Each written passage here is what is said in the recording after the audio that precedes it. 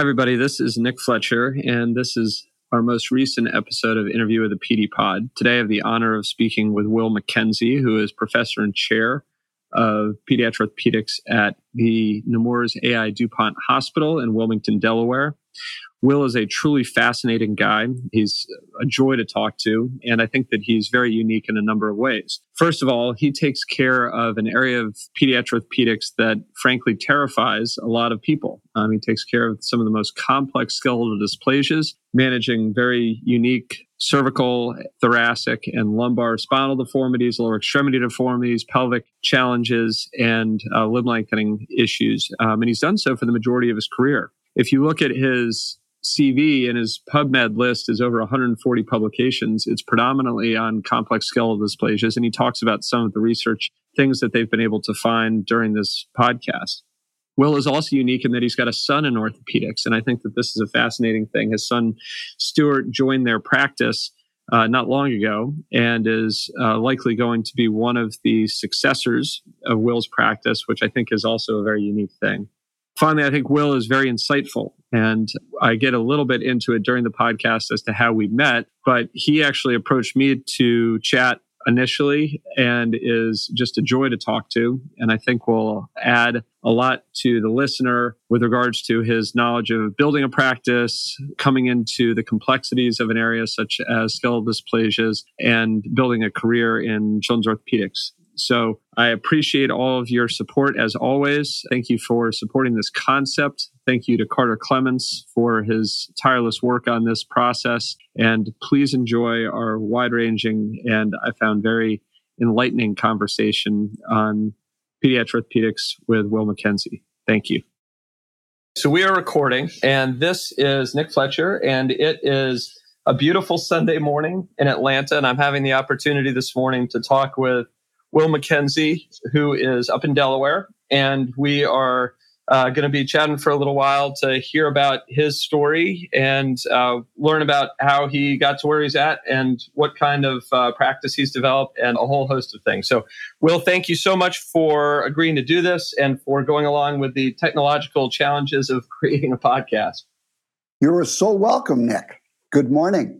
Good morning. And I'm so happy to know that Atlanta is on the same time zone as myself. That's right. I always We thought sorted you were that a little out. farther west. So I wanted to jump right in and learn a little bit about your background.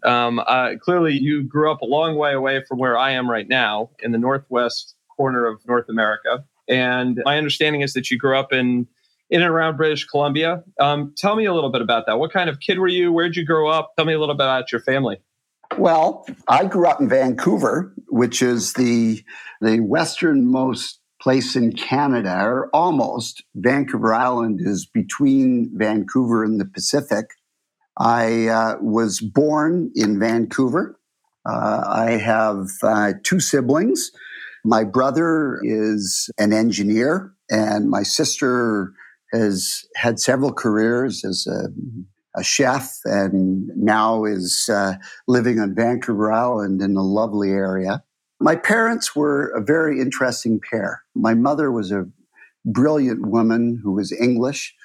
My father was equally brilliant, but had an interesting career and finished up as a person who invested for families. I had a wonderful childhood. I went to a fabulous school. I had a wonderful education. I think I could have taken better advantage of it and worked a little harder. We had a fun childhood.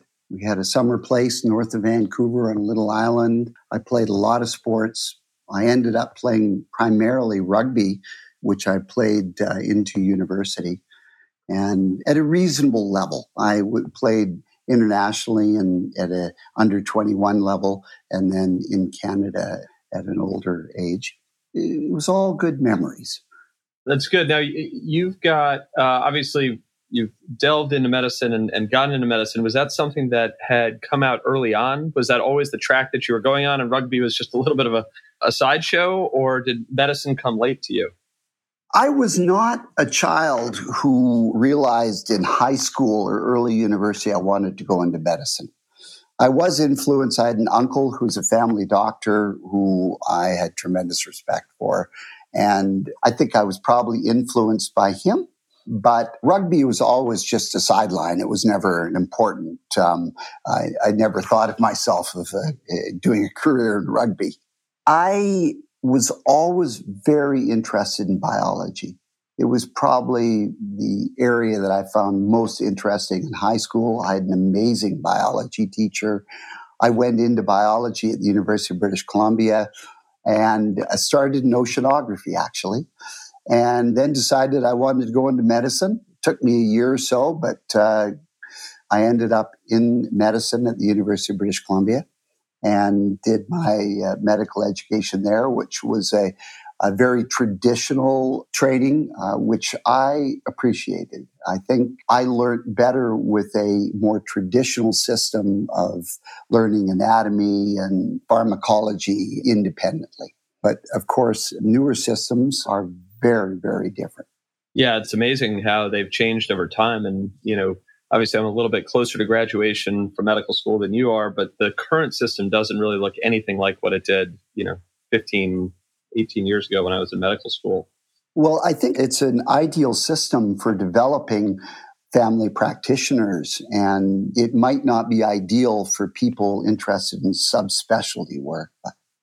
I completely agree. And I think that probably shows up a bit in our understanding and our review of applicants, because I feel as though some of the knowledge of the basic sciences within medical school that were so critical, I think, to our development, to my development at least, have gone by the wayside. I mean, now our guys and gals have a year of research, which is great for building a CV, and it's great for understanding the research machine and the process. But at the end of the day, they still struggle with some of the concepts of anatomy because they had it force-fed to them for a reasonably short amount of time. Yep. So after med school, you ended up doing your residency in British Columbia, but then ended up at DuPont for your fellowship. And obviously that's where you've stayed. I'm curious about two things. One is, how did pediatric orthopedics come out of that? Because I'm not as familiar with the pediatric orthopedic lineage at University of British Columbia, but also what sort of mentors at that stage of your career guided you down towards DuPont? Well, it probably started a little bit earlier than that. There's a man called Robert McGraw, who was president of the Canadian Orthopedic, very involved in the American Orthopedic Association. He was the chair of orthopedics. And when I was in fourth year medicine, he came up to me and said, "Mackenzie, what are you going to do?" And I said, "I think I'm going to do orthopedics, sir." And he said, "Okay, well, then you're starting next year here." And I went, "Well, that's going to be difficult, sir, because I'm on my way to New Zealand to do an 18-month internship." And he said, "Well, that would be very inconvenient." And so I ended up in Montreal, which, like so many things in our lives, was just amazing. I met some great people, great orthopedic surgeons in Montreal, a large group of pediatric orthopedic surgeons. And so when I came back into my residency, we had the opportunity to do peds quite early in our residency. And I met Steve Treadwell, Rick Beauchamp, Mike Bell. They're all people known to your ancestors. And I suppose Steve, who was the division chief at the time, had the greatest influence on me. He was a brilliant, hardworking man. He had developed an amazing research group. And more importantly, he had done a traveling fellowship very early in his career and had gone to DuPont. So when he and I talked about what I was interested in, and peds was the main area, he phoned up his old buddies at the DuPont Institute, which was Dean and Bill Bonnell. And they said, "Well, send him down if he wants to do a fellowship." And that is exactly how I ended up with my fellowship at DuPont. A little bit of a different time. It was a very different time. And of course, did not have the experience to know where I should have gone, but it turned out to be a very interesting opportunity. And I think I was in an ideal position to take advantage of it because Steve was an excellent spine surgeon. And like all of our careers, we meet people. So I was involved in doing the old CD instrumentation very early in the 80s. So Steve trained me in spine. The other guys trained me in other areas of pediatric orthopedics during my residency. And so when I arrived at the Institute, I was a good spine surgeon, and I also had good extremity surgery skills as well. And so they had never done a CD at DuPont when I started my fellowship in 86. So Randy Betts, who had been a fellow a few years before, and I think did the first CD at DuPont. And Dean McEwen was still there. He left in the spring of my fellowship year, and he was absolutely amazing with me. Tremendous memories, tremendous advice, really interesting man in a really difficult transition in his career just before he went to Louisiana. It was an absolute fluke, ended up at DuPont. And, I don't know if it was an ideal fellowship or not, but I sure enjoyed it. My family enjoyed it. Martha and I had 2 boys at the time. We drove across the country with about $1,500 and had to buy a new transmission in North Dakota. And that took $1,000 of it away. And then I arrived at DuPont in a big station wagon with 2 kids and a wife, and not really knowing where I was going to live or what was going to happen. I thought I was moving to this giant beltway that stretched between Boston and Washington. And the Institute, as it was called then, was in the countryside on this 400-acre estate that was built by Alfred I. DuPont. Amazing house and garden. But anyway. That's a great story. So do you feel as though the fellowship was a fellowship in the way that you and I look at them in sort of modern times, or was it almost a year-long interview, if you will? Was it a year-long training session, I should say, where they looked at you and they knew that they needed some new experience and interest in, for example, spine surgery, and this was just a continual education where you were going to start ramping up a practice early on, or was this really felt out to be, this is a training year and then we'll see what happens after that? So several things happened. I had no intent of staying at DuPont. As a matter of fact, you probably don't realize this, but I left DuPont, went back to Canada, did my exams, and practiced in Vancouver for 5 years with Steve and Rick and Mike. So I'll explain that in a second.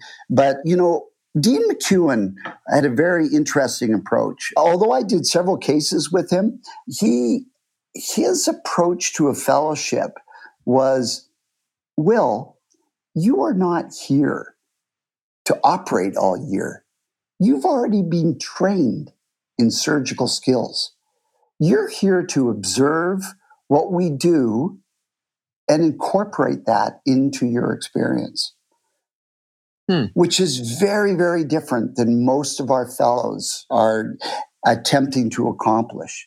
I appreciated that. I did a huge amount of reading. It was as you know, it was at that time, it was a cold pediatric orthopedic institution. There was no emergency. There was a lot of time to read.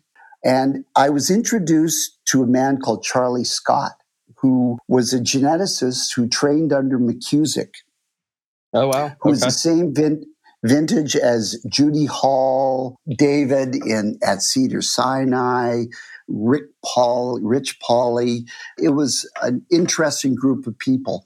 And Charlie was brought from Texas to DuPont to basically do genetics, but start a dysplasia program. And he immediately grabbed me and pulled me into that environment.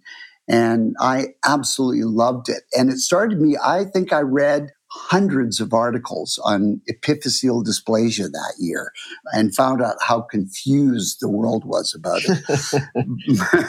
But it was an opportunity to really cement my interest in skeletal dysplasia.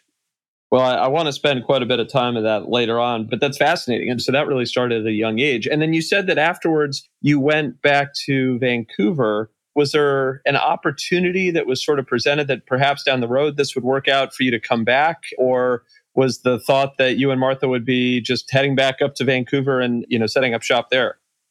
The latter.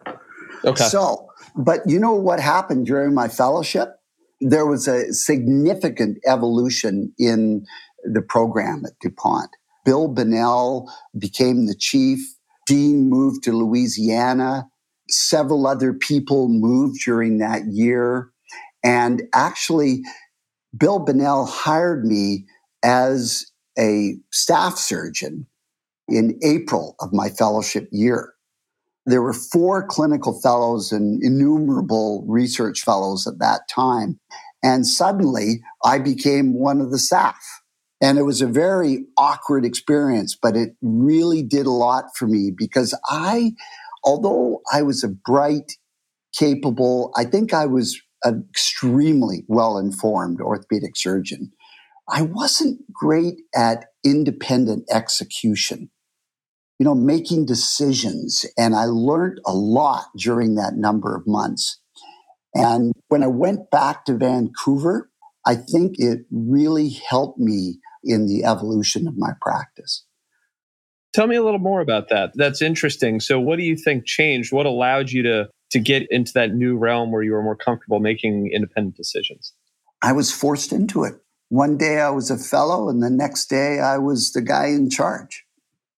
And I suppose that could have been a recipe for failure, depending on the individual. But it took me a bit, and I was well supported. And it was a very, very valuable time.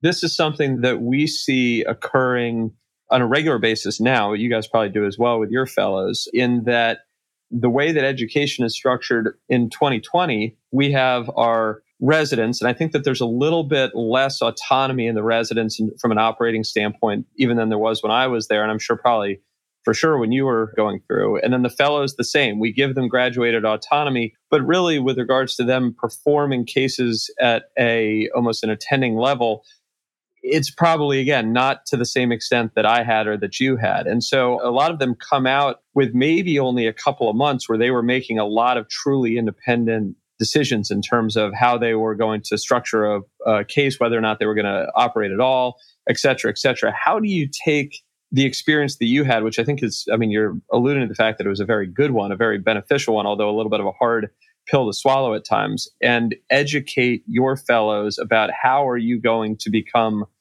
an independent operator, an independent surgeon? That's interesting. I don't view it quite the same way. Okay.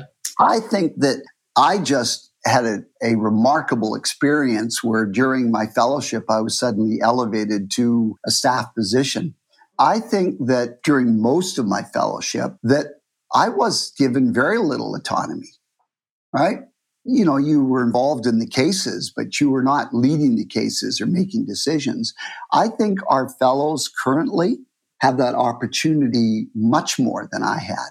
We've had several, as you know, we're very strong in spine in our institution, and we've had fellows who have done hundreds of spine cases, not completely independently, we're always there, but they are performing as an associate surgeon.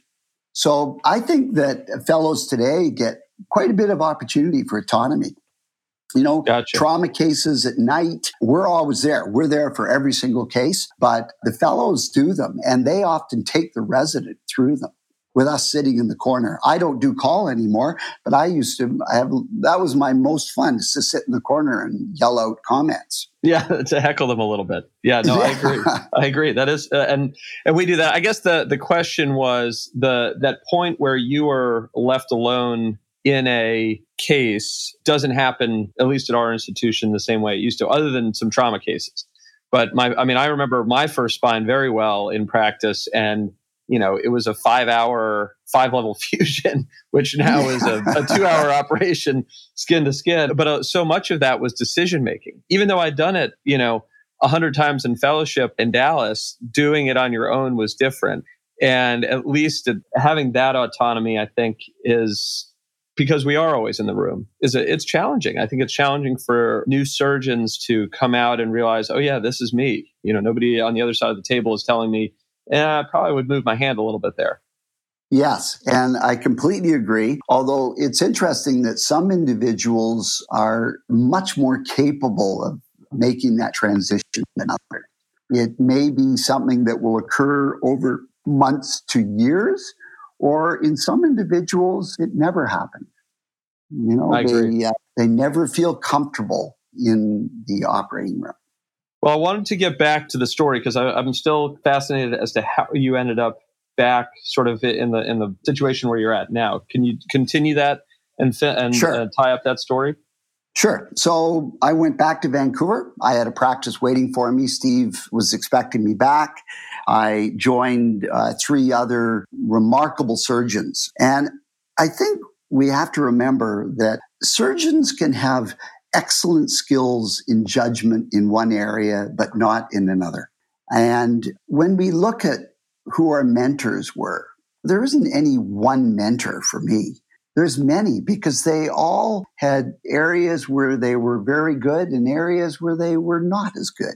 So my point here is when I went back to Vancouver, I had 3 senior partners who were excellent mentors in very, very different ways. And I entered an extremely busy practice, quickly became involved in multiple areas of surgery. And another area that I developed while I was in Vancouver was there was a guy called Christopher Beauchamp, and you may know his name, but he ended up moving to the United States after I did and became the chief at the Mayo Extension in Phoenix, Scottsdale. He was a tumor surgeon. There was no tumor surgeon at the Children's. Chris was a fellowship-trained tumor surgeon in the adult hospital in Vancouver. And he basically encouraged me to take over the oncologic or pediatric orthopedic surgery. And I learned an amazing amount of surgery from him. And it built on, when I was doing in my residency, I did some research for a year and taught anatomy. And so I had a very, very strong anatomy background. And that experience of tumor surgery sort of operating outside the boundaries of normal surgical approaches had a huge impact on me. So there I was in Vancouver for 5 years. Everything was going well. I was a Vancouver boy. I had this huge practice, but I was a hardworking private pediatric orthopedic surgeon working in an academic environment. I was starting to do a lot of basic science research. I had met a young man called Alistair Younger, who is now developed into a foot and ankle surgeon who was an ABC traveling fellow. He helped me do some basic science research on sheep, looking at the forces of limb lengthening. And it became obvious that I just did not have the time to run a practice, make enough money to support my family, and do basic science research. And right at that time, which was about 5 years into my practice, I got a letter from Richard Bowen at the Institute. The name had changed at that point. And he invited me back and said, we'd love for you to consider coming back here to work. And I went through a very, very tough decision. I was leaving my family, my wife's family in Vancouver, moving my kids at an age that was, difficult. But I understood DuPont. There was excellent research support. They had a good system. It was a salaried position. And actually, I moved to DuPont and got paid less money than Vancouver, but the environment was such, living in the country, it was not a problem. And by then, I had developed a very great interest in dysplasia, and Charlie Scott was still there, and I knew there would be a big opportunity to develop a dysplasia group. So we got back in the car and drove back to Wilmington. Hopefully with more than $1,500 this time. Actually, I didn't drive back. You know what I did?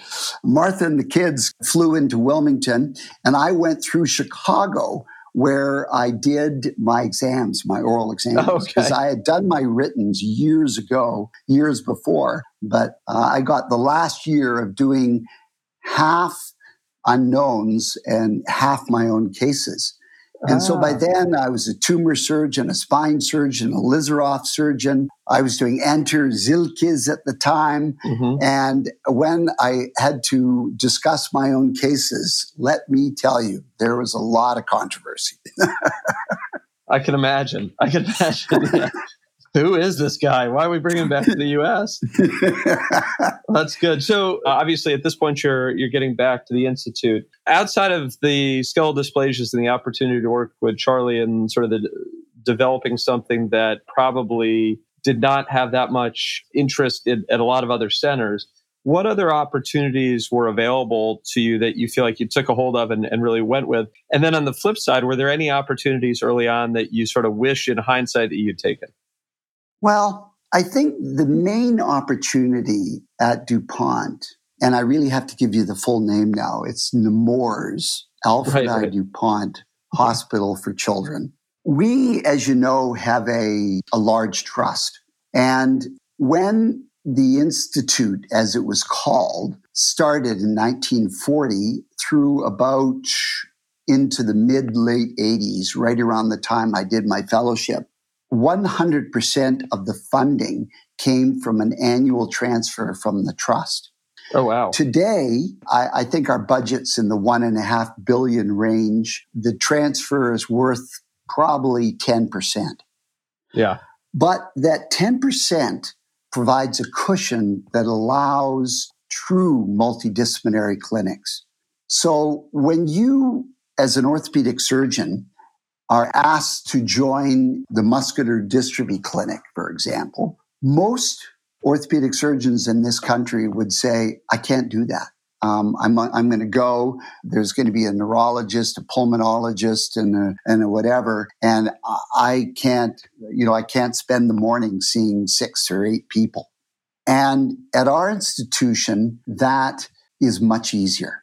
The funding is established to allow occasional clinics that are multidisciplinary and not as productive as it may be in a private environment. So that was one area. And I was involved in muscular dystrophy clinic, and I started a skeletal dysplasia clinic. And it allowed us to focus on the patient and not worry about the income. Very interesting. Yeah, I mean, one of the questions that I had for you is that if you look at the national structure of most multidisciplinary clinics, and the one that I participate in most at our institution is the Myelomeningocele Clinic. I remember talking with Steve Richards, who was one of my great mentors in fellowship.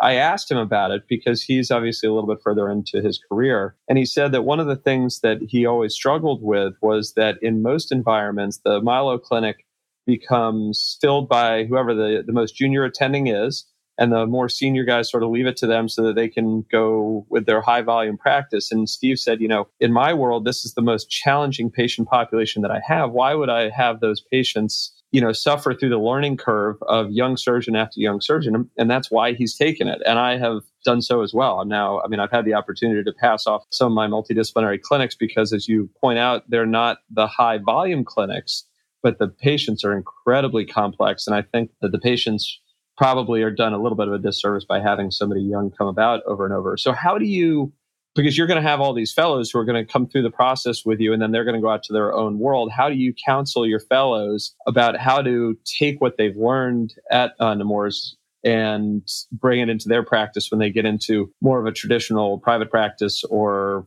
academic practice where volume is king? Well, you used Steve as an example, and he's someone who I have tremendous respect for.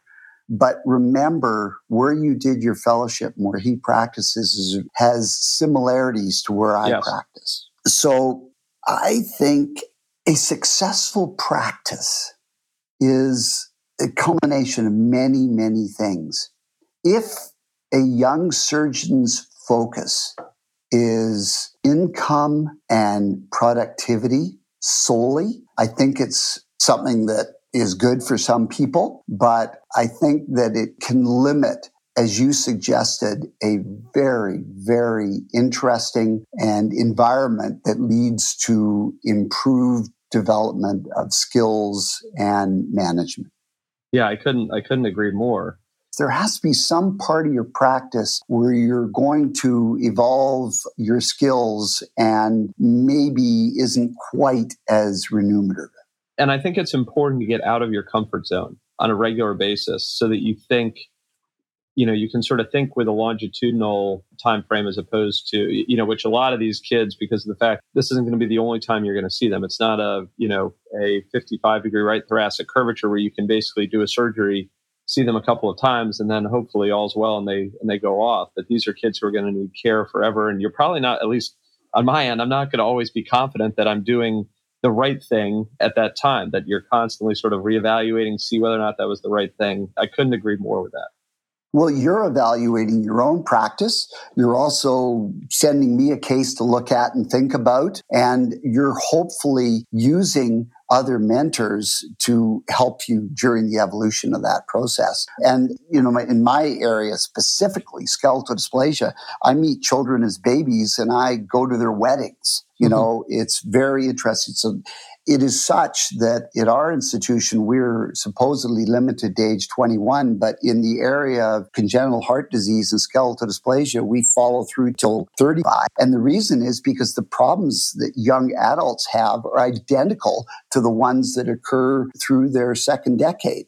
And so who better skilled and experienced in their care than a pediatric orthopedic surgeon? We would love to do it in cerebral palsy, and we probably will evolve to that in the future. That transitional age, which is so difficult, for those children to get care for and to become young adults. Yep. So I want to get back to the skeletal dysplasia origins for a second, because you mentioned, Charlie, and you mentioned the genetic side of things.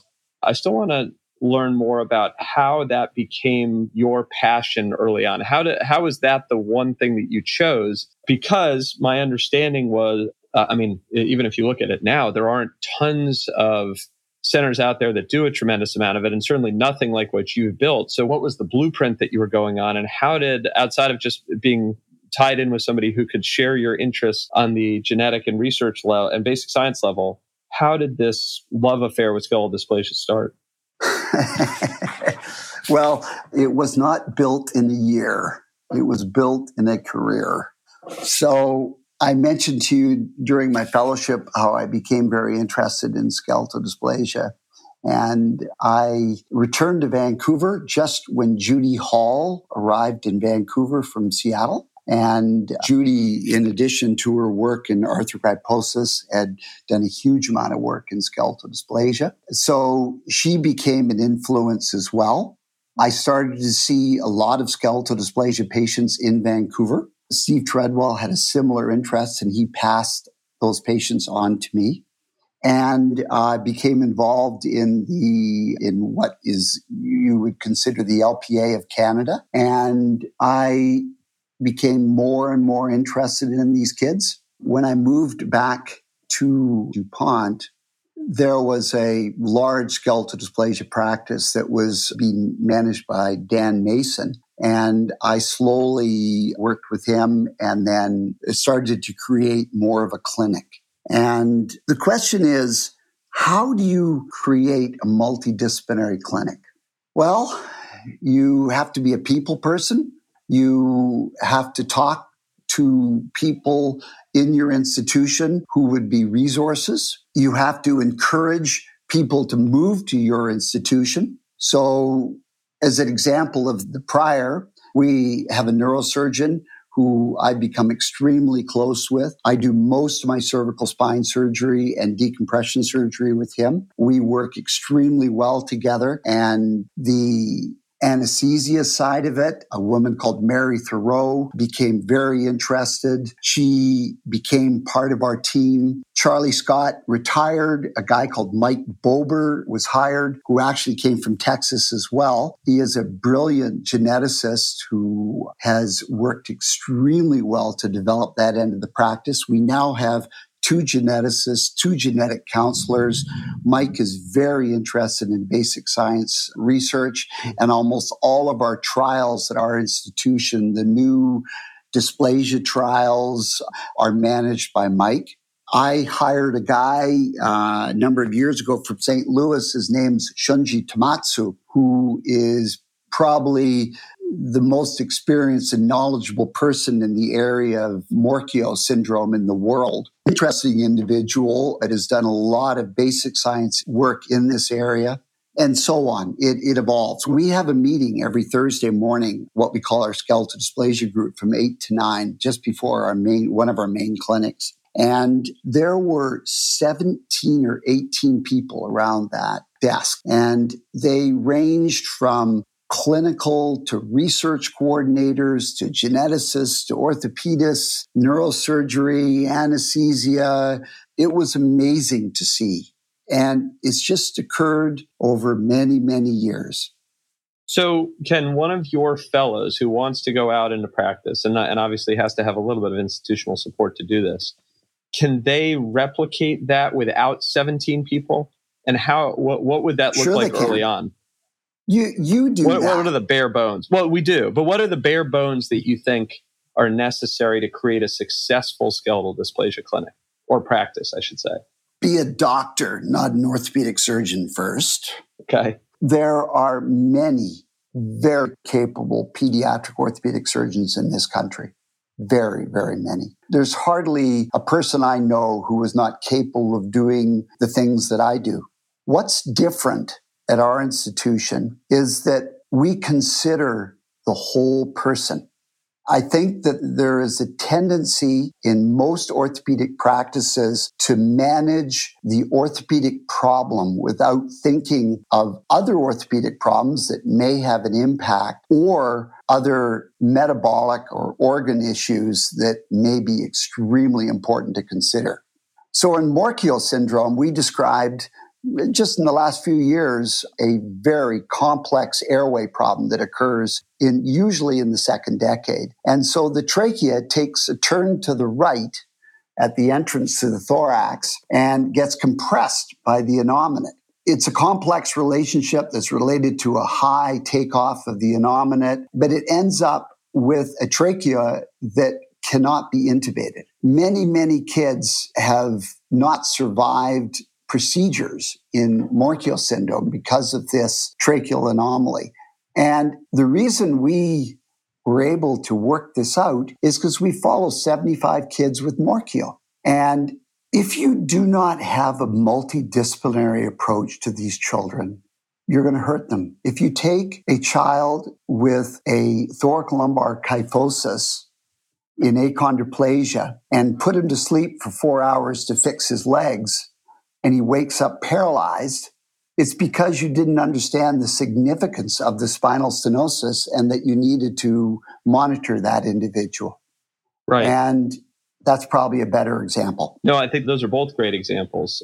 So can I make one other comment? Yes, please do. Comment? A child with achondroplasia needs a pediatric physician who understands the issues with achondroplasia. Foramen magnum stenosis, apnea related to central compression or obstructive, the need for nighttime CPAP, the management of their obesity, the management of their metabolic aspects, such as management of glucose, things like that. Most institutions have that sometimes in very isolated areas. The orthopedic surgeons aren't very involved with it. Who is going to follow their head circumference to make sure that they're not jumping a percentile and they may have hydrocephalus? Who's going to make sure that they see the ENT surgeon for their recurrent otitis media that can lead to hearing loss? And if they're going to need management of one of those things, who's going to make sure that the entire team understands about the anesthetic or neurological issues?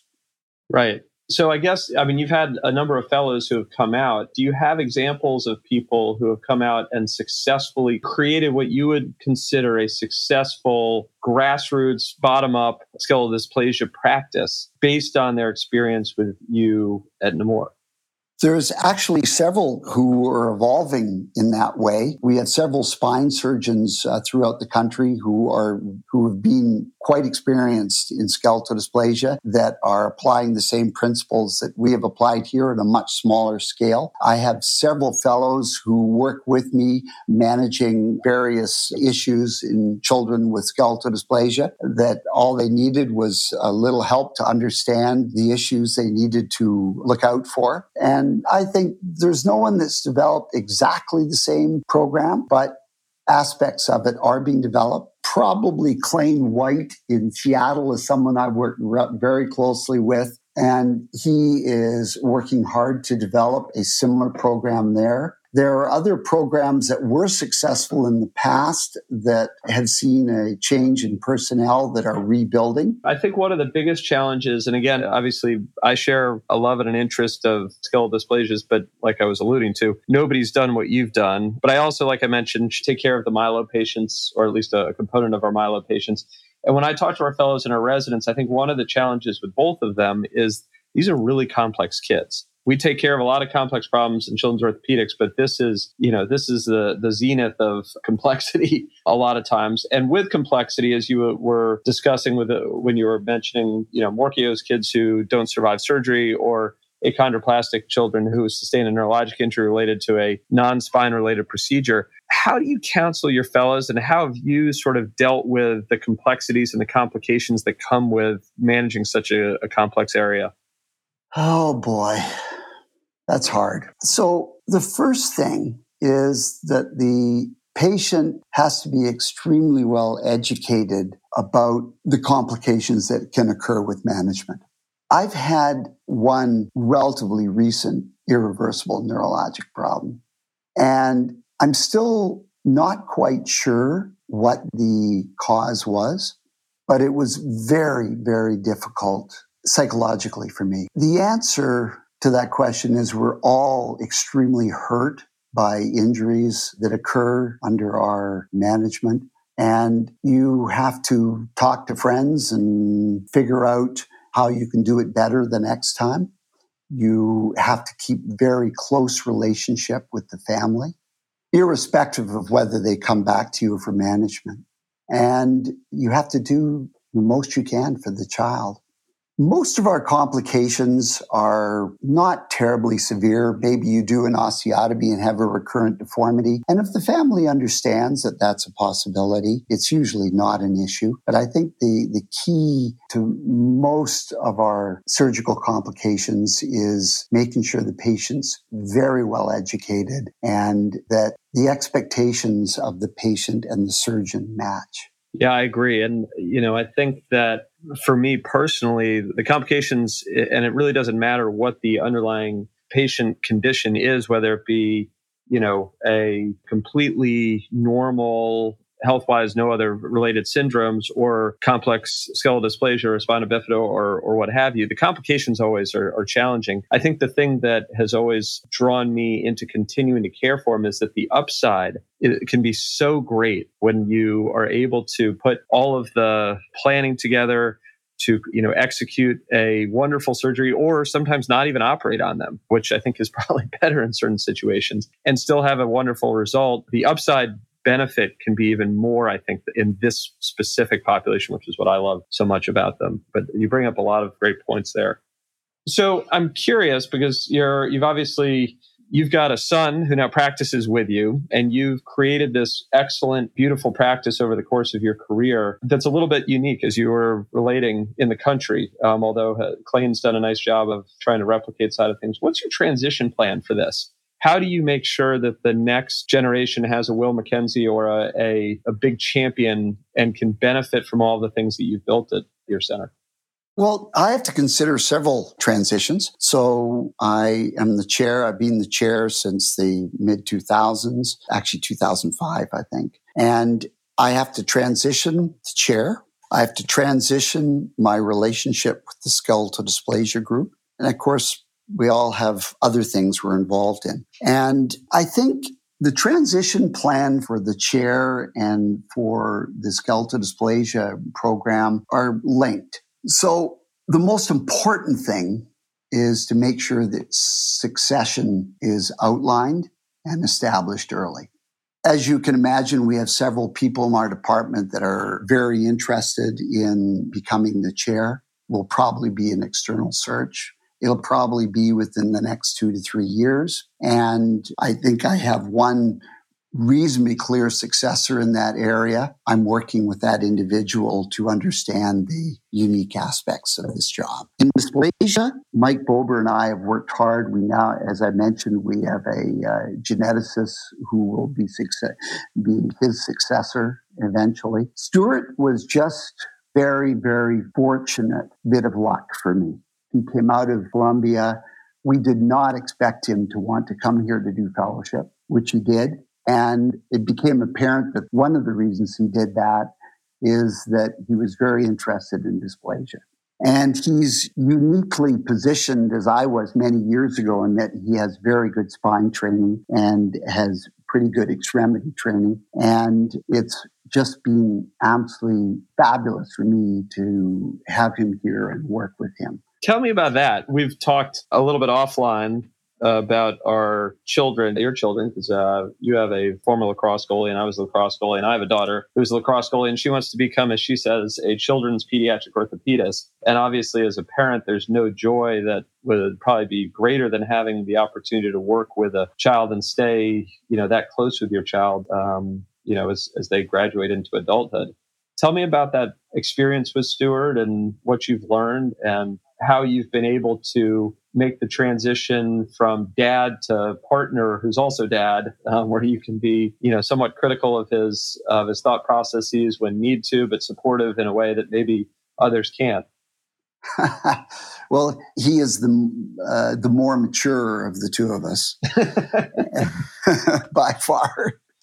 He's always been a very interesting individual. My career has been reasonably traditional, right? I left medicine. I went into orthopedics. I did a fellowship. I went into practice. Stuart's done a lot of very interesting things. He got a degree in Boston in nutrition, basically in AIDS. And he ended up in Zambia for a year and a half, where he did Paul Farmer type work and then worked for an NGO with people who had AIDS. While he was there, he rode with the Zambian national cycling team and developed a huge spectrum of friendships in that world. He ran a small sailing company out of the British Virgin Islands.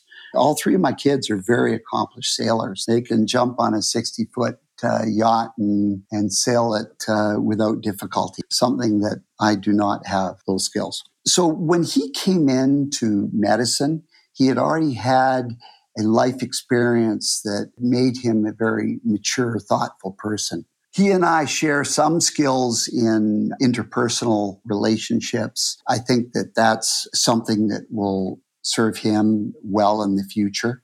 He's someone who can create an environment with people that will work as a team. Something that I find that there are leaders in our country who forget that being a leader is not just an egocentric person who creates an environment that suits their needs.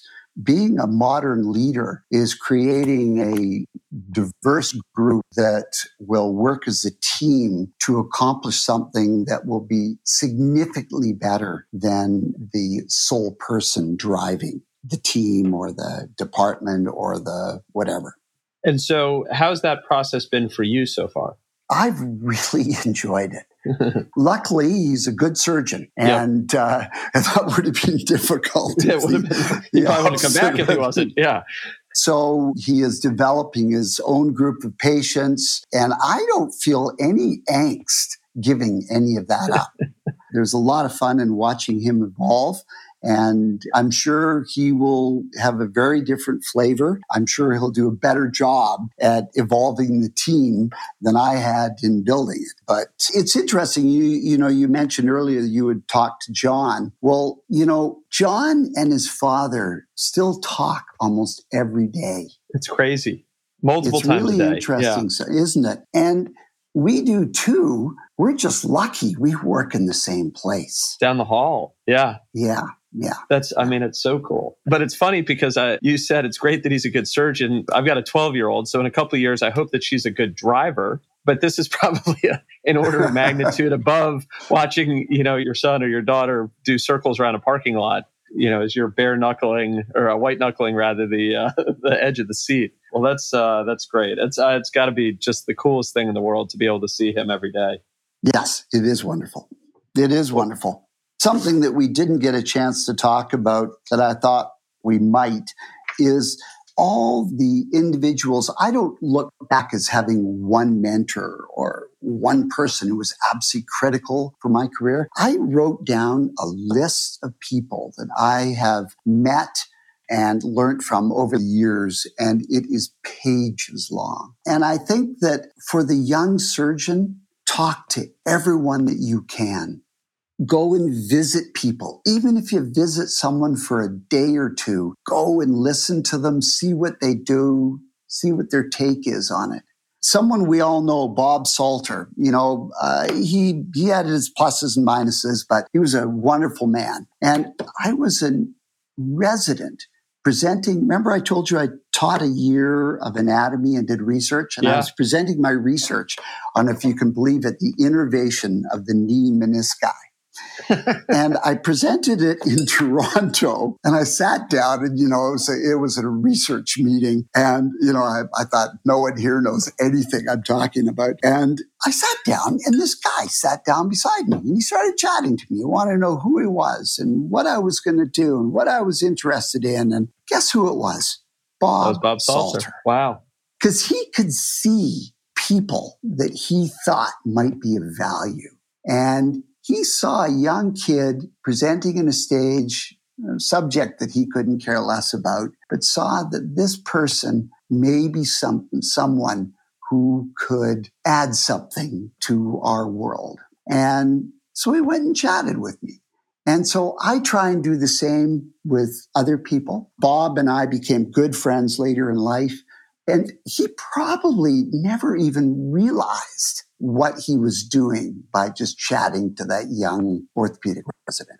So it's funny you say that, because I was recalling to my wife how you and I met. Now, you may not remember it, but it stands out well to me. For the listeners, we are not too far away from one another. And so a lot of Atlanta families with skeletal dysplasias go to the Mecca and seek out either primary or secondary advice from you. And I had taken care of some families who had traveled up to Wilmington to see you. And so at IPOS, we were both faculty, and we were at the Mexican restaurant, and you offered to buy me a margarita, which was funny, of course, because it was the faculty dinner.